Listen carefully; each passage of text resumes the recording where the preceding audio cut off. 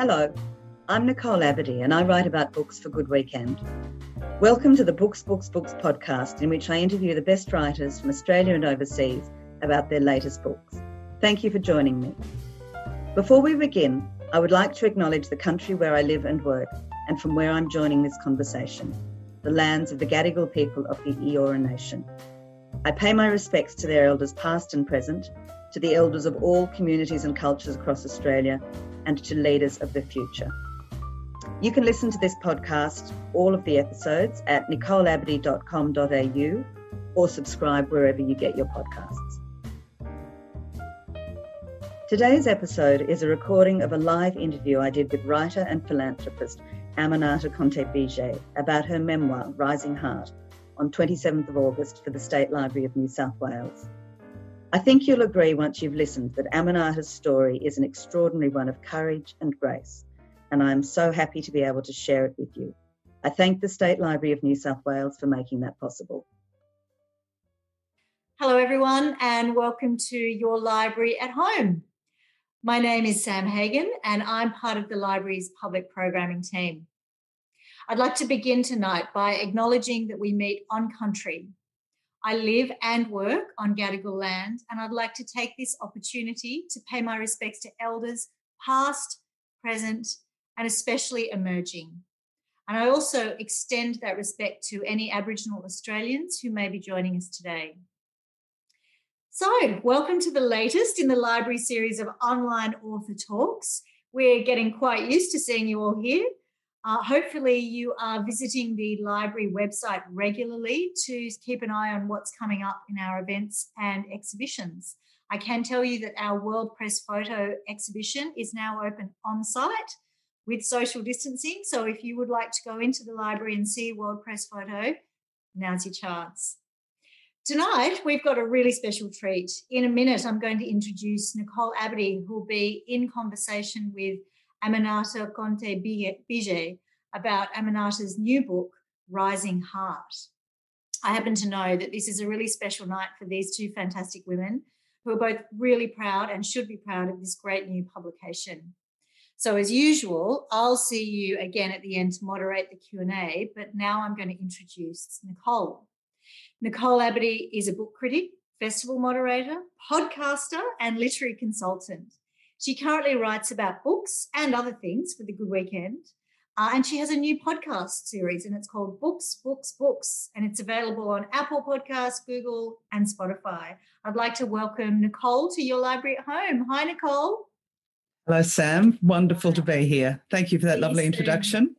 So it's my very great pleasure to welcome here tonight Aminata Conteh-Biger. I am delighted to be here at the State Library with Aminata virtually to interview her. Aminata is a writer, activist and philanthropist, and tonight we're going to be talking about her extraordinary memoir, Rising Heart, published this week by Pan Macmillan. Aminata is my dear friend, and it's a great privilege to be here speaking to her tonight. Aminata, welcome. Thank you very much, Nicole. Thank you so much. Thanks for having me.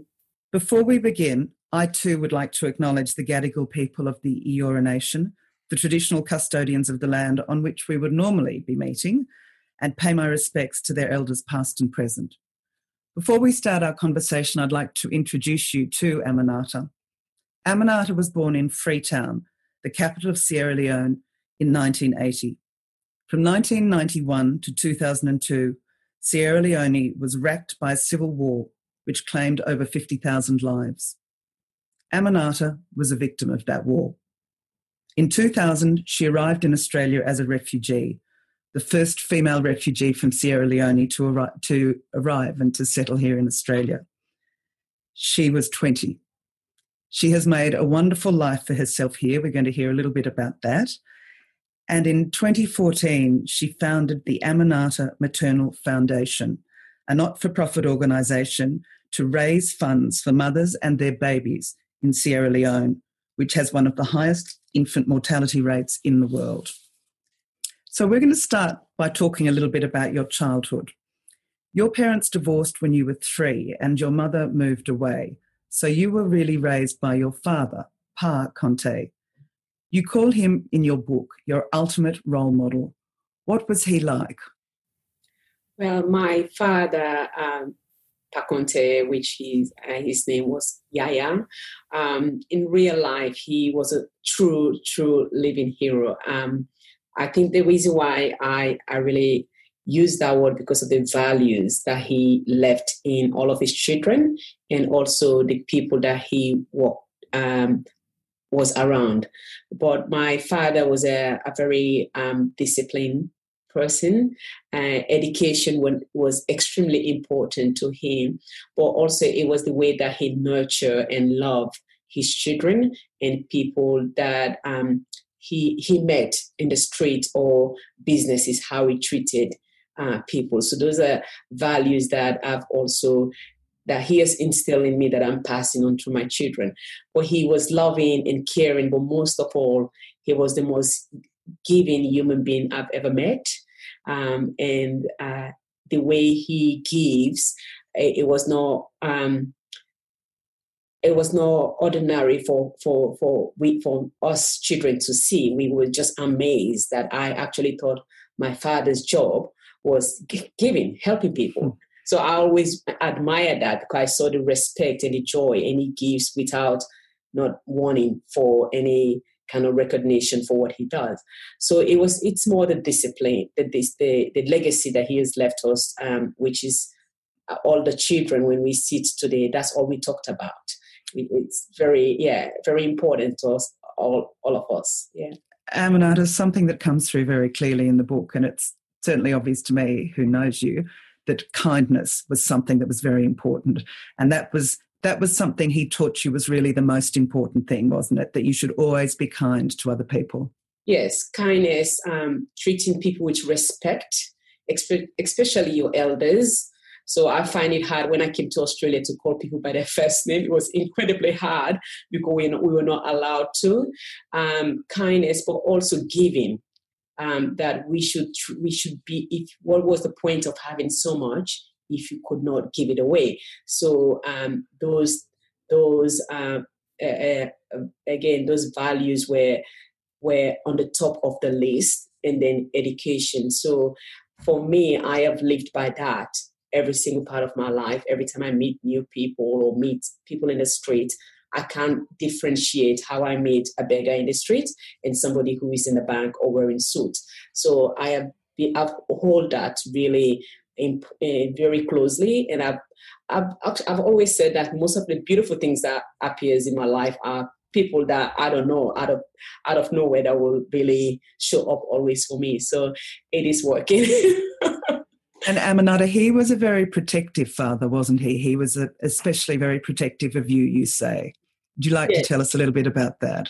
I think the reason why that is so important, and it's because most of the time, especially coming from Sierra Leone, so I will speak of Sierra Leone, the fathers really put the sons on a pedestal. Like the daughters were not meant to go to school or finish school because they're going to get married.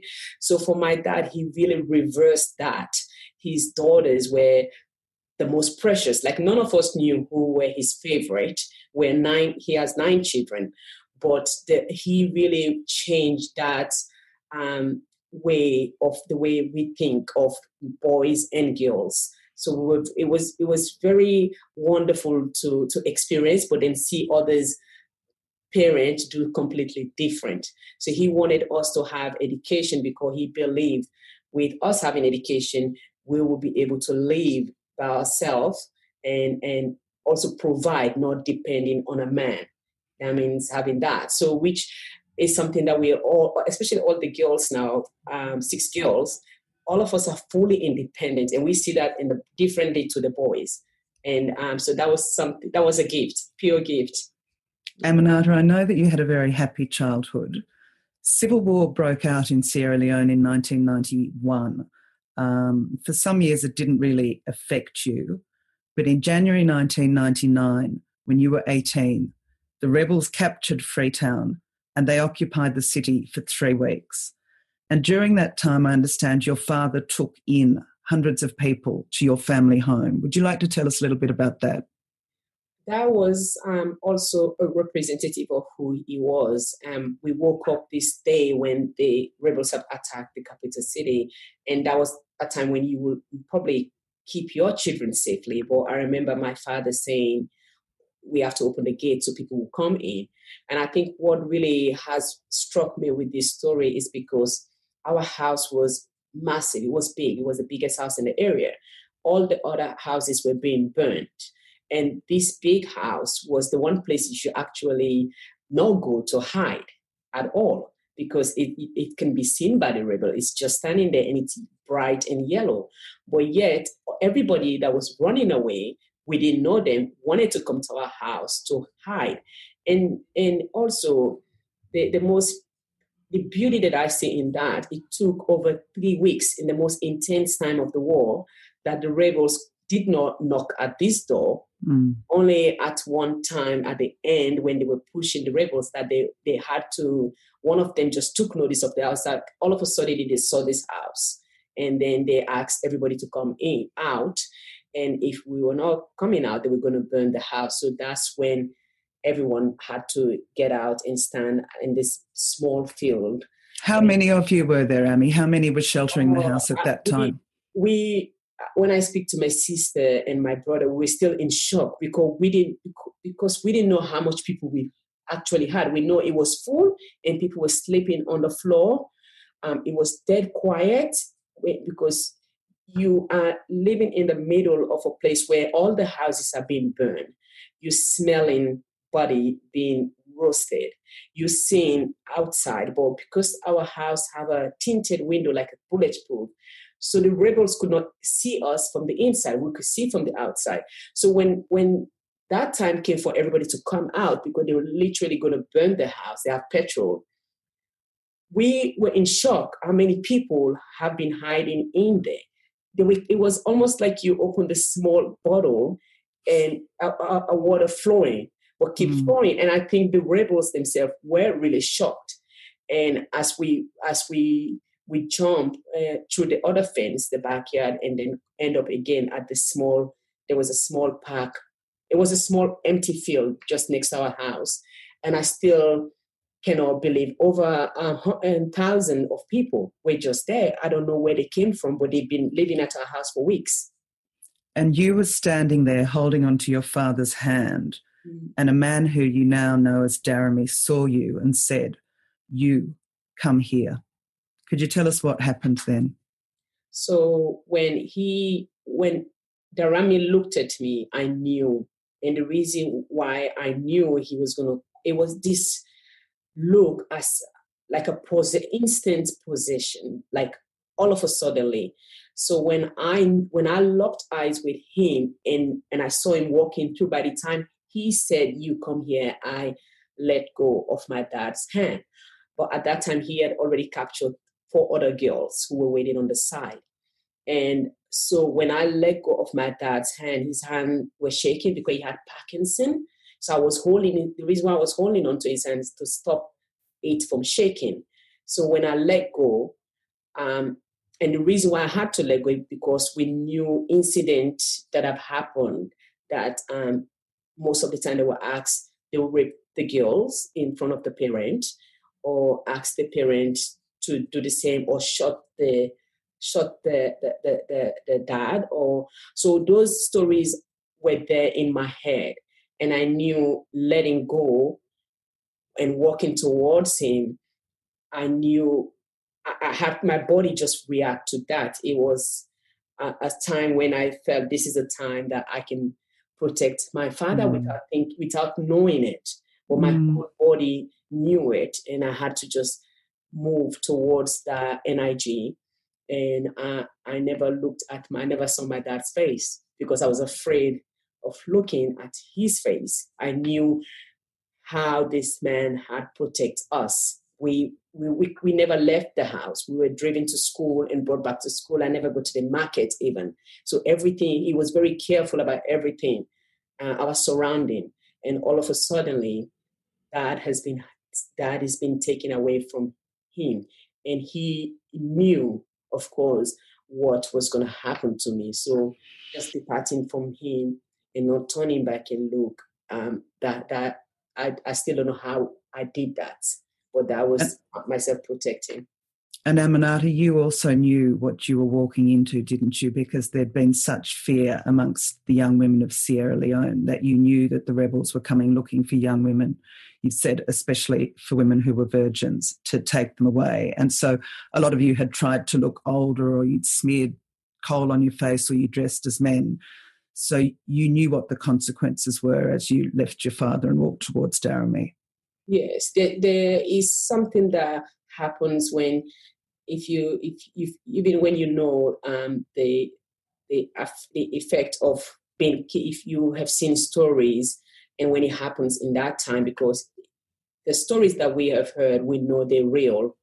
But when it happens to you, that moment, and knowing that was a huge possibility, and I didn't have time, because I was such a small girl, so I didn't have time to really dress up. Or my sister dressed up very old. She put some ashes. So a lot of people put some charcoal or ashes on their face. And that was to make their faces look darker, because they were more interested in women with lighter skin, you said.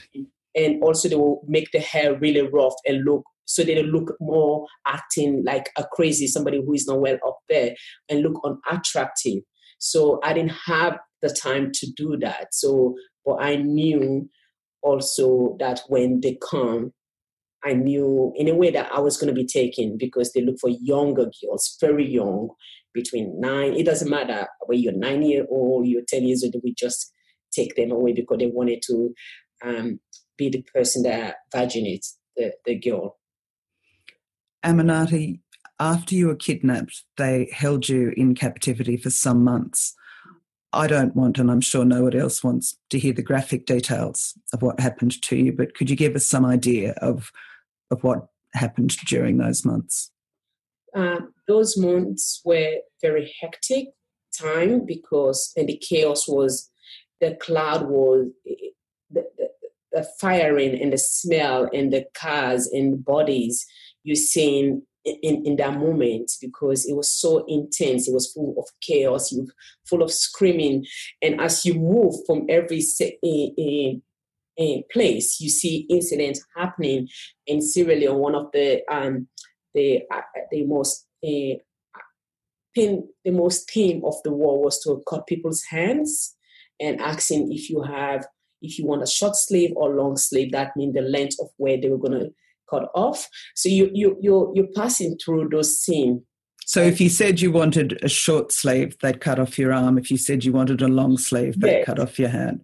Yeah. So when you're in Sierra Leone, you still see that. People walking around with limbs. Every time we go, we see that. So that was very known.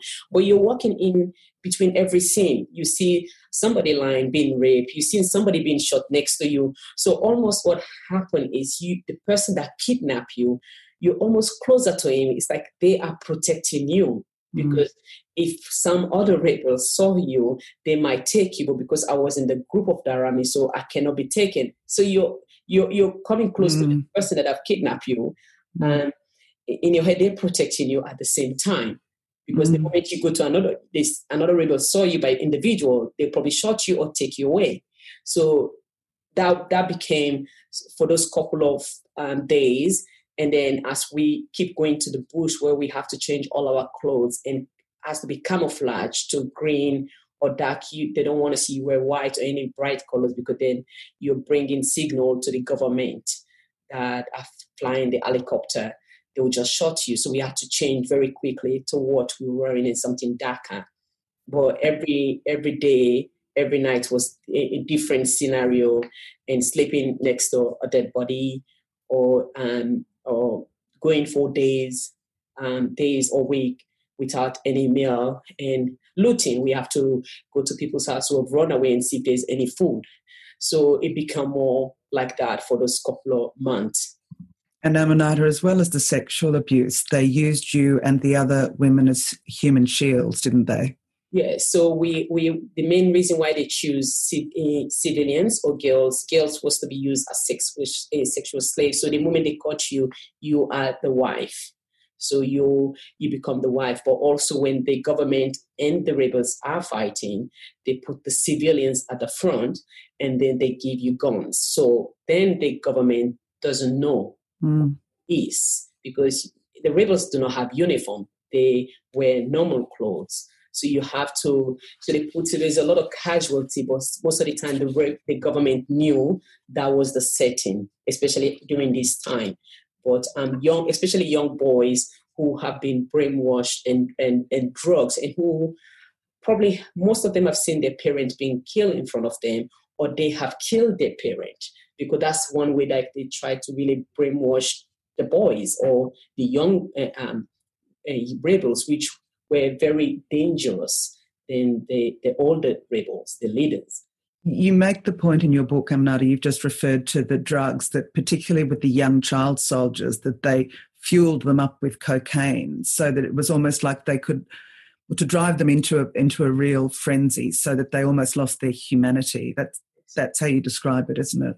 Yes, they lost. You can, when you look into a child soldier's eyes, you see not all the innocence is completely wiped away. You do not want to provoke them. You don't even want to talk to them, because they can just shoot just like that for fun and laughing. So you know already what has been done to them, and they also use the gunpowder, the cartridge. They take that as drugs also. Oh. So there's so many things that have gone wrong with these boys that I would rather see a group of adult soldiers and rebels and go to their camp than these boys, because they don't know how to probably rape a woman and leave you. They would just use knife and slaughter you. So it was really horrifying to see that in a child that you can just hold together and cannot move, but you can't do that. And you can see how much they've been destroyed, their mind, and the pain also, what they've gone through with their family members. So, yeah. Aminata, eventually after some months you were released. You were part of a group with some other children who were released in exchange for food and supplies from the government forces that were provided to the rebels. You were eventually reunited with your father at your family home. What was that like? That I think in my story, I believe in my story that it's been a painful memory for me, because even though I was released and I was looking forward to come home, and I don't even know what to do with that scene, coming home, and knowing that my dad was alive. I knew my dad was alive because we listened to the radio when we were kidnapped. We listened to BBC News. And I knew my grandfather has been brutally killed. So I knew for some reason that my father was alive. So I remember coming home, we have all the neighbors really excited, because there were only really 17 children. So I was part of that, and I was not a child. So I remember my stepfather, who was in the army, went and got me, and we got home. And my neighbors were standing outside rejoicing, but really just standing still. And I remember just walking home to the gate, climbed the stairs, and my dad was sitting on this beautiful leather chair that I always remember of him. And I did not recognize him. He was shaking, and he has been really deteriorated, very small. He was a chubby man. His joy has just disappeared. He felt so blessed that 2 of his children has been given back to him. So when I saw him, and my dad, he's a very vulnerable man. He cries. That's something we knew of him. He was not able to express the joy,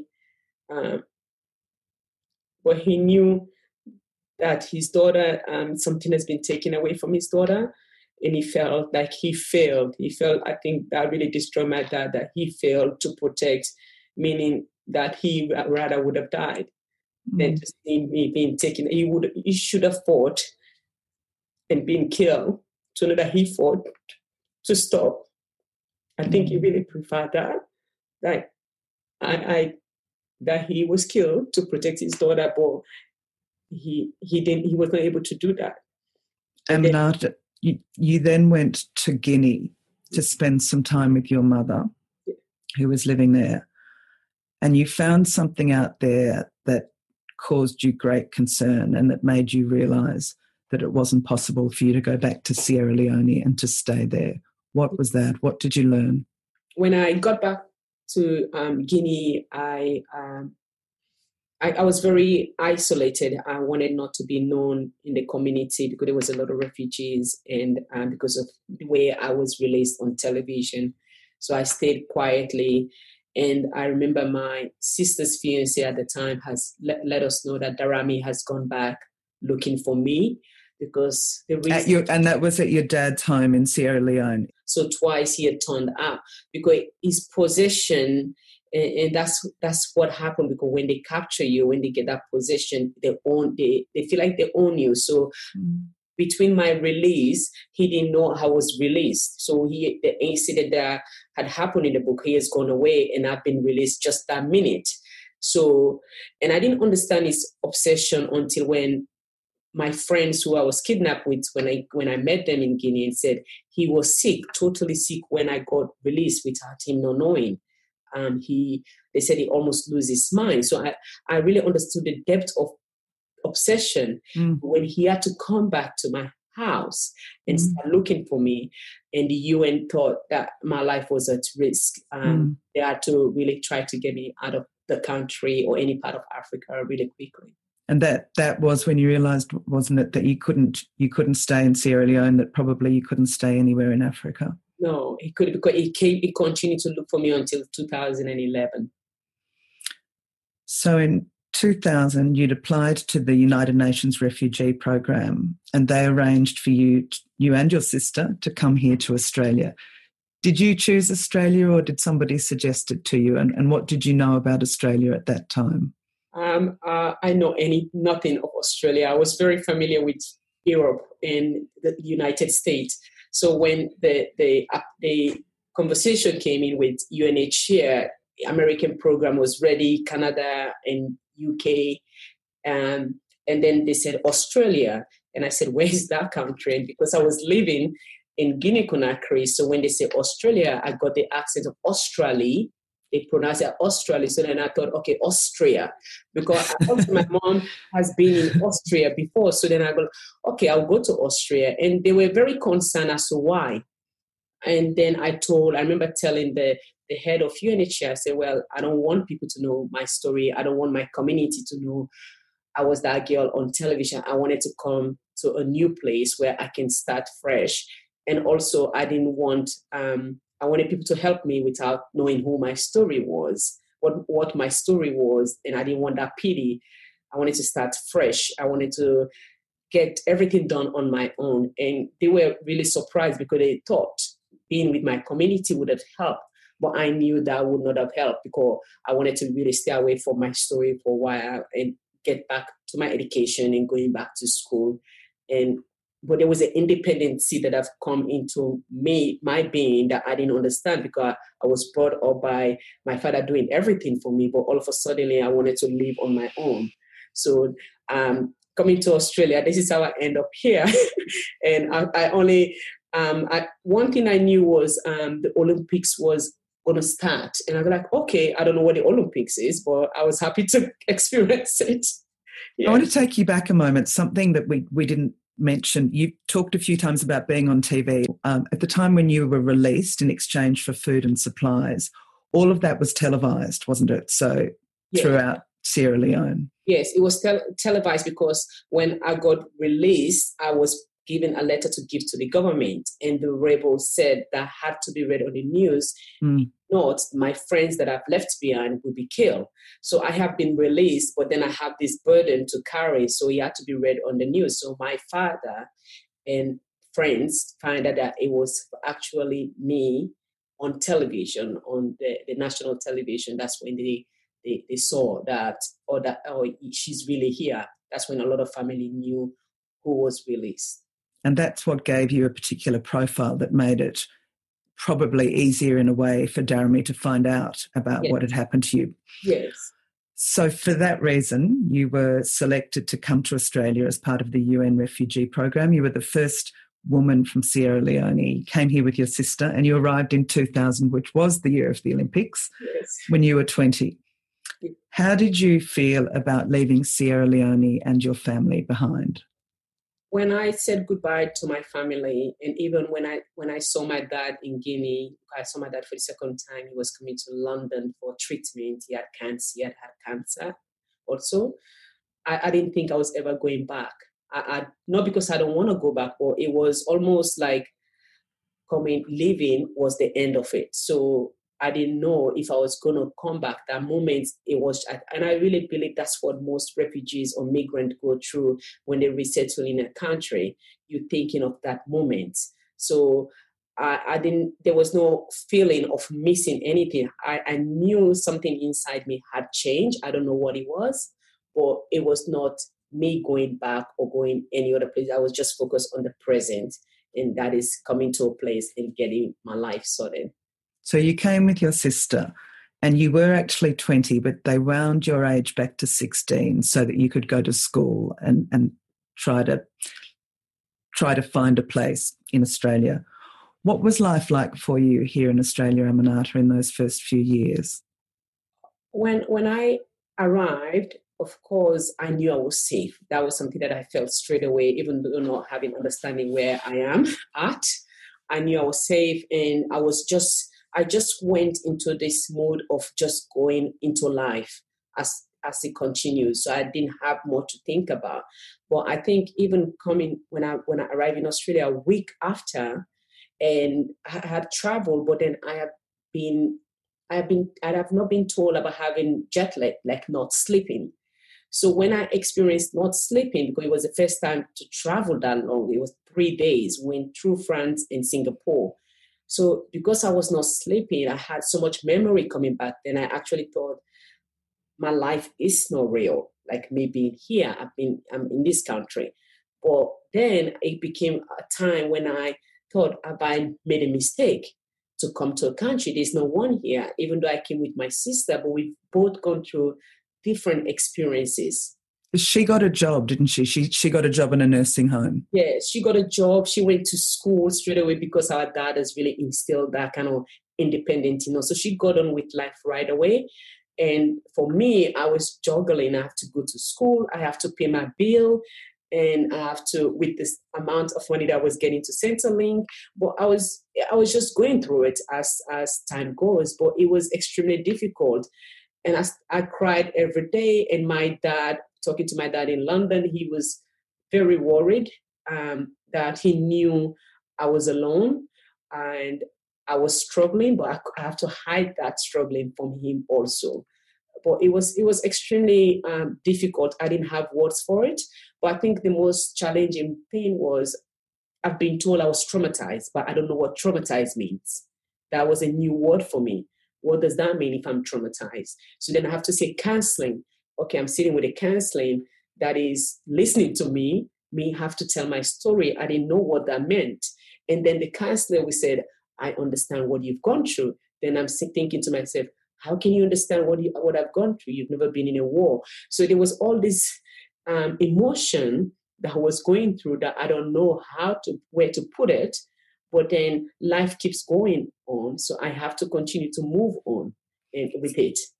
So you finished school, took you a little while to find work. You did some modelling work, and then you got a job, your big breakthrough, with David Lawrence, the wonderful clothing shop, sadly not in existence anymore, but you got a job at the David Lawrence shop at the airport, and you loved that because you'd always loved fashion and clothes. And then in February 2007, you met a Frenchman called Antoine. Could you tell us about how you met? So I met Antoine at the Sydney Opera House at the bar. I love going out by myself. I think when I came to Australia, I had to adjust to that life, going out by myself. So I've been to Bondi, and that day it was a beautiful sunny day by myself. And I got the train, and as I drove to Circular Quay, I just got in the train. Let me come out. It's still beautiful. So I remember spending the whole evening there. And as I was walking through, a jazz music was playing, and I stood up at the terrace watching down the opera bar, and I just this person with his most beautiful smile just came up to me and said, "Oh, hi." And I just turned, and he has this smile that his eyes lit up. He saw me. He was with his friend, and his friend was waiting for him. And we start talking, and he went back and tell his friend to go. And we spent 3 hours speaking. He did not speak any English, but I understood French because my mom is from Guinea-Conakry. And we became really good friends, and we dated, and then he went back to France a couple of months after. And when he went back to France, he left something behind, did he? But it wasn't something that you found for a few years. What did he leave behind? So when we lived together for a couple of weeks, he took a time, because he doesn't speak English, he took a time to write a letter about how he felt. So for me, I just liked him, and I'm having a good time with him. So he left this letter professing how he felt, and he counts how many days he has met me. And he hid this letter, but I did not find this letter 4.5 years back when we reconnected. And it was, and where he put it, I just don't go and look into that very much. So that was incredibly shocking to me. And what I understood was when he got to France, he called me all the time. I didn't understand why he was calling me in that form. So he was waiting for my expression. But of course, I have not seen the letter. I don't want to spoil the story, but we'll jump ahead and say in 2011, he returns to Sydney and you are together again. Yes. I want to take you now to 2009, when you meet a woman who has become very, very important in your life. By this time, you were doing some work for the UN High Commissioner of Refugees, the Australian branch, and you, in 2009, were invited to give a speech at Parliament House at their Mother's Day event. And that was the first time that you had really shared your story and talked about publicly about what had happened to you. And you met a woman who has become very important to you, who was very interested to hear about your story. Who was that? Rose Horrens. So I met Rose. I spoke, told my story for the first time. And at those times too, I will not use the word rape. Rape was the word that I never used. So when I spoke, I didn't know what I said. And Rose and her daughter were in tears. A lot of people were in tears. And for me, it was very different. Why would I tell my story and people were in tears? And Rose came up to me and told me, said that he would want to hear more of my story. And I've never really expanded my story beyond when I said I was kidnapped. I would just say I was kidnapped and let people use their own imagination. So since then, Rose and I, of course, became really close friends. I spent my first Christmas with her right away. It was a beautiful experience to go through the Jewish land about the Jewish holiday. And but she's such a person that is in your space. So we connected right away and told me she would like to hear a few women refugee stories. And really, that's how we started working on the book and the health. So Ros is a theatre and was a very well-known, and still is, very well-known theatre director. She started to work with you and 3 other African women refugees who'd also been victims of sexual violence to create a piece of theatre. She brought a counsellor in to work with you, and together you worked, and eventually over a long period, you worked together for almost 5 years, I think, on that play, which became the Balcombe Hills African Ladies Troupe.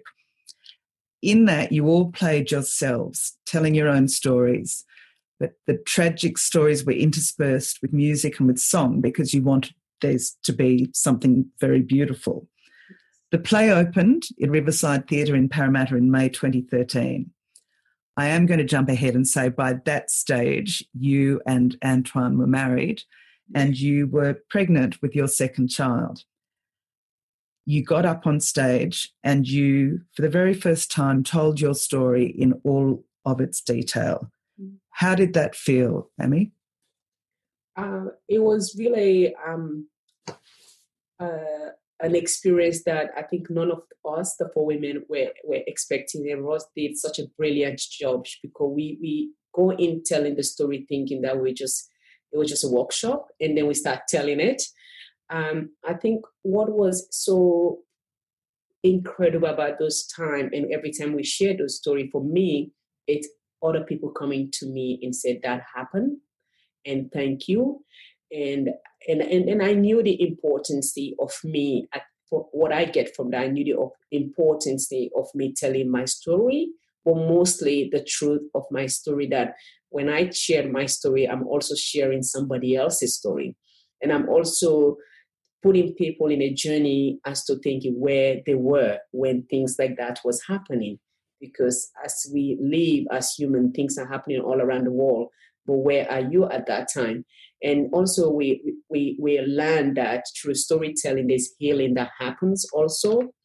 The documentary has gone into many countries, and the Bo Camille's documentary, and is helping. So, yeah, Ros made a documentary about the making of the play. So the theatre, yes. I'll let people read about that in the book, or some people, I'm sure, will have heard about the Balcombe Hills African Ladies Troupe. But you went to London, and Ros made a documentary about that, which was shown.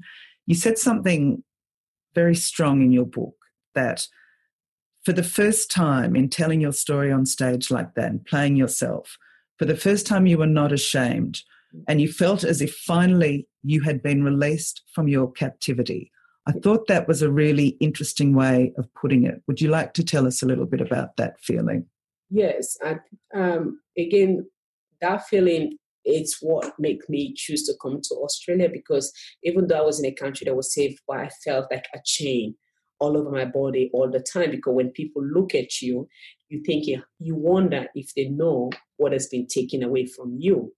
And you carry that shame, and you carry a guilt too. For me, beautiful was the word I was scared of. I didn't want that when people compliment me beautiful, and that was the thing that everybody said to me when they met me.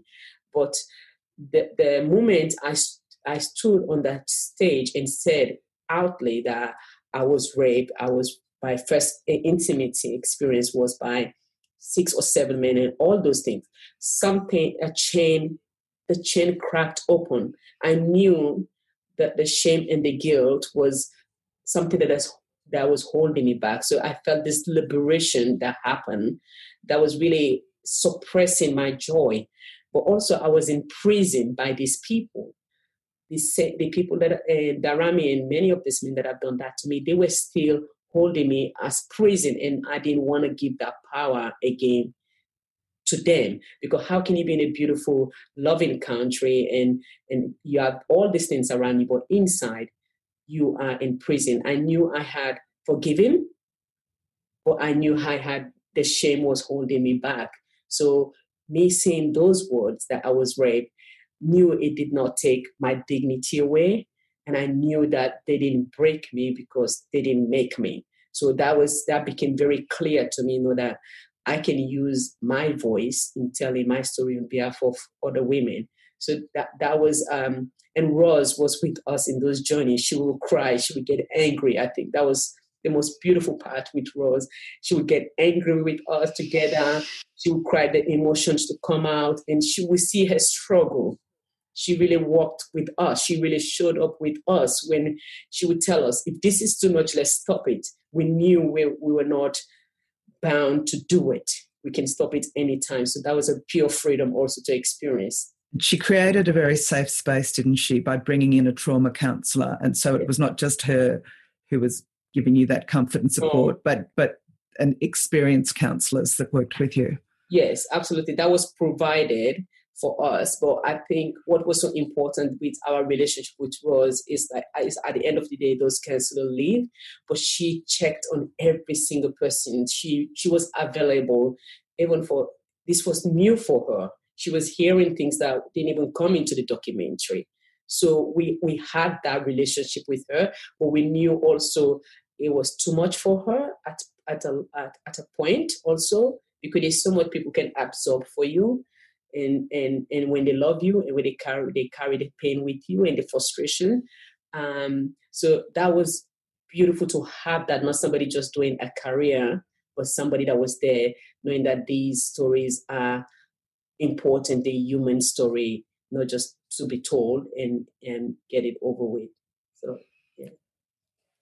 So, Aminata, not only did you participate in that theatre, partly as a way of helping yourself, but also to help other women that had gone through similar experiences.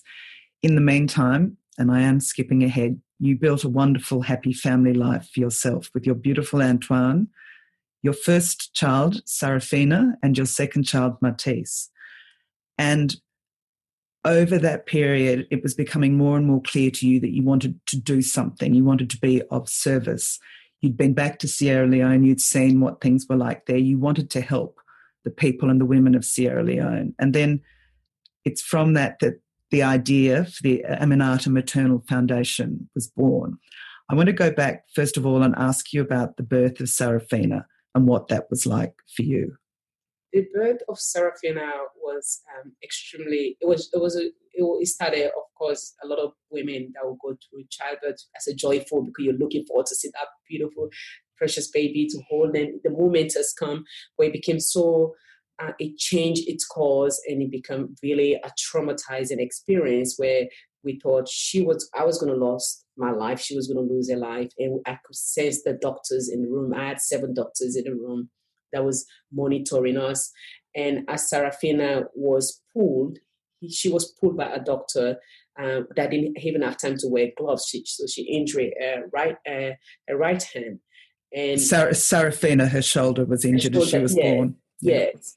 And so she injured in her right hand, but she was the most perfect baby to me. And that experience, I heard a lot. There was a case study happening. They were talking about maternal health.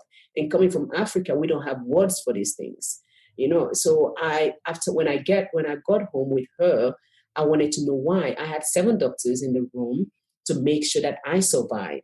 And I started seeing these horrifying videos of mothers and babies.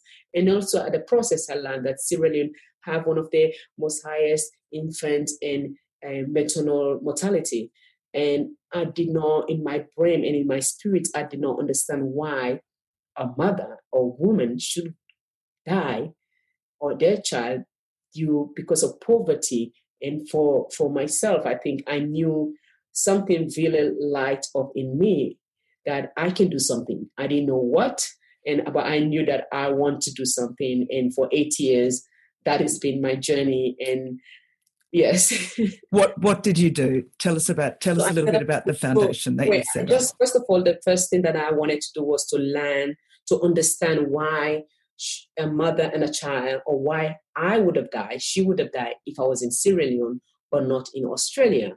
So I learned maternal infant mortality death is preventable. So we did a lot of research as to why. But then when we start setting it up, so it took me 3 years to just go through that process and set up the foundation. And I will partner with a hospital that does everything completely free. We're the second busiest maternal hospital in Sierra Leone. And that was a maternal hospital that had already been set up by another Scottish organisation. Yes. But your foundation partnered with that organisation, and funds that you raised then went to that maternal hospital. The maternal hospital. So I wanted to do that. I didn't want to go and reinvent the wheel. So I found somebody who is doing a brilliant job, but also doing it for free, because I knew the problem was women do not have money to go to the hospital to have a baby. So I wanted a hospital that will provide a high quality, but also cost free. And so it took me a long time to research and find this woman, Anna Globe. She is just the most incredible human being in this world and does phenomenal job. She works in Sierra Leone, Malawi, Madagascar, and I only in Kenya. So I only work with her. We partner with her only in Sierra Leone. And the reason what I did that for is to expand the work that she has started to do it together with the Aminata Maternal Foundation. So in Sierra Leone, 1 in 17 women die through childbirth. And in Australia, it's 1 to 8,700. And that, for me, it's just not right. And when I look at how these things are preventable, so that just doesn't sit well with me. So we fund 15% of the hospital. So as people read the book, they will see the vision that is there, and I am determined to make sure that comes to light. I also encourage all of you who are watching and listening to read Aminata's wonderful book. a part of the proceeds of the book are going towards her foundation, the Aminata Maternal Foundation, and I urge all of you also who are not already supporters to have a look at that website and the amazing work that the foundation does. Aminata, you say a few times in your book that by telling your story first on stage and now in your book, you've done something that most African women would never do. Why not? I think because I understand, I know the shame they are going through, and I know for me, I believe my dad really created a space for us and gave us that liberty. I have a family that is incredibly supportive, and I know that by me telling a story, I'm telling other women's story. I remember yesterday, my friend who I was kidnapped with called me, and she said to me, I can never bring myself to do what you're doing. And I'm not saying thank you, because I know what you are doing is giving yourself so much, because when I hear you tell that story, it brings back a lot of memory. So when I spoke to her yesterday, I can see what that is doing to her. Even she has a beautiful life, but she's still tied up with this shame that she could not express it, even if it's to one person. And for me telling that story and her seeing my story, it's sort of a little bit of freedom for her, that she feels like that is a mirror to what she has gone through. So when I do that, I know it's heavy, I know it's hard on my body, but I also feel like I have been placed in a space where I know I have a lot of love people around me that cares for me and love me, but also that cannot be enough. I know I have to put myself, or else the women of Sierra Leone have gone through so much. Like when I think of things that I've seen, and in places like Australia, and people don't know about this story, one of the most vicious what happened. So if that's what I had to go through to tell the story of my people, that is something that I'm willing to do.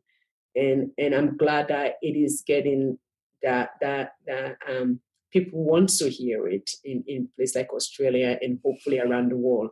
But I know in life, one person have to go through for others to benefit. And I hope that is my prayer. I hope that is what I'm doing, and will bring a lot of healing. So, yeah. Aminata, on behalf of all of us listening, thank you for your courage. Thank you for your beautiful book. I hope that it's widely read. I'm sure it will be. I know that you've had quite a lot of media coverage already, and I just wish you all the very, very best, and I just applaud your bravery and your courage. Thank you for listening to Books. If you liked what you heard in this episode, please go to my website, nicoleabadie.com.au, to listen to all the episodes and find out more about the podcast. You can also find me, Nicole Abadie, on Facebook, Instagram and Twitter, and look for my reviews in Good Weekend. You can subscribe to Books at Apple Podcasts, Spotify, Google, and all the usual places.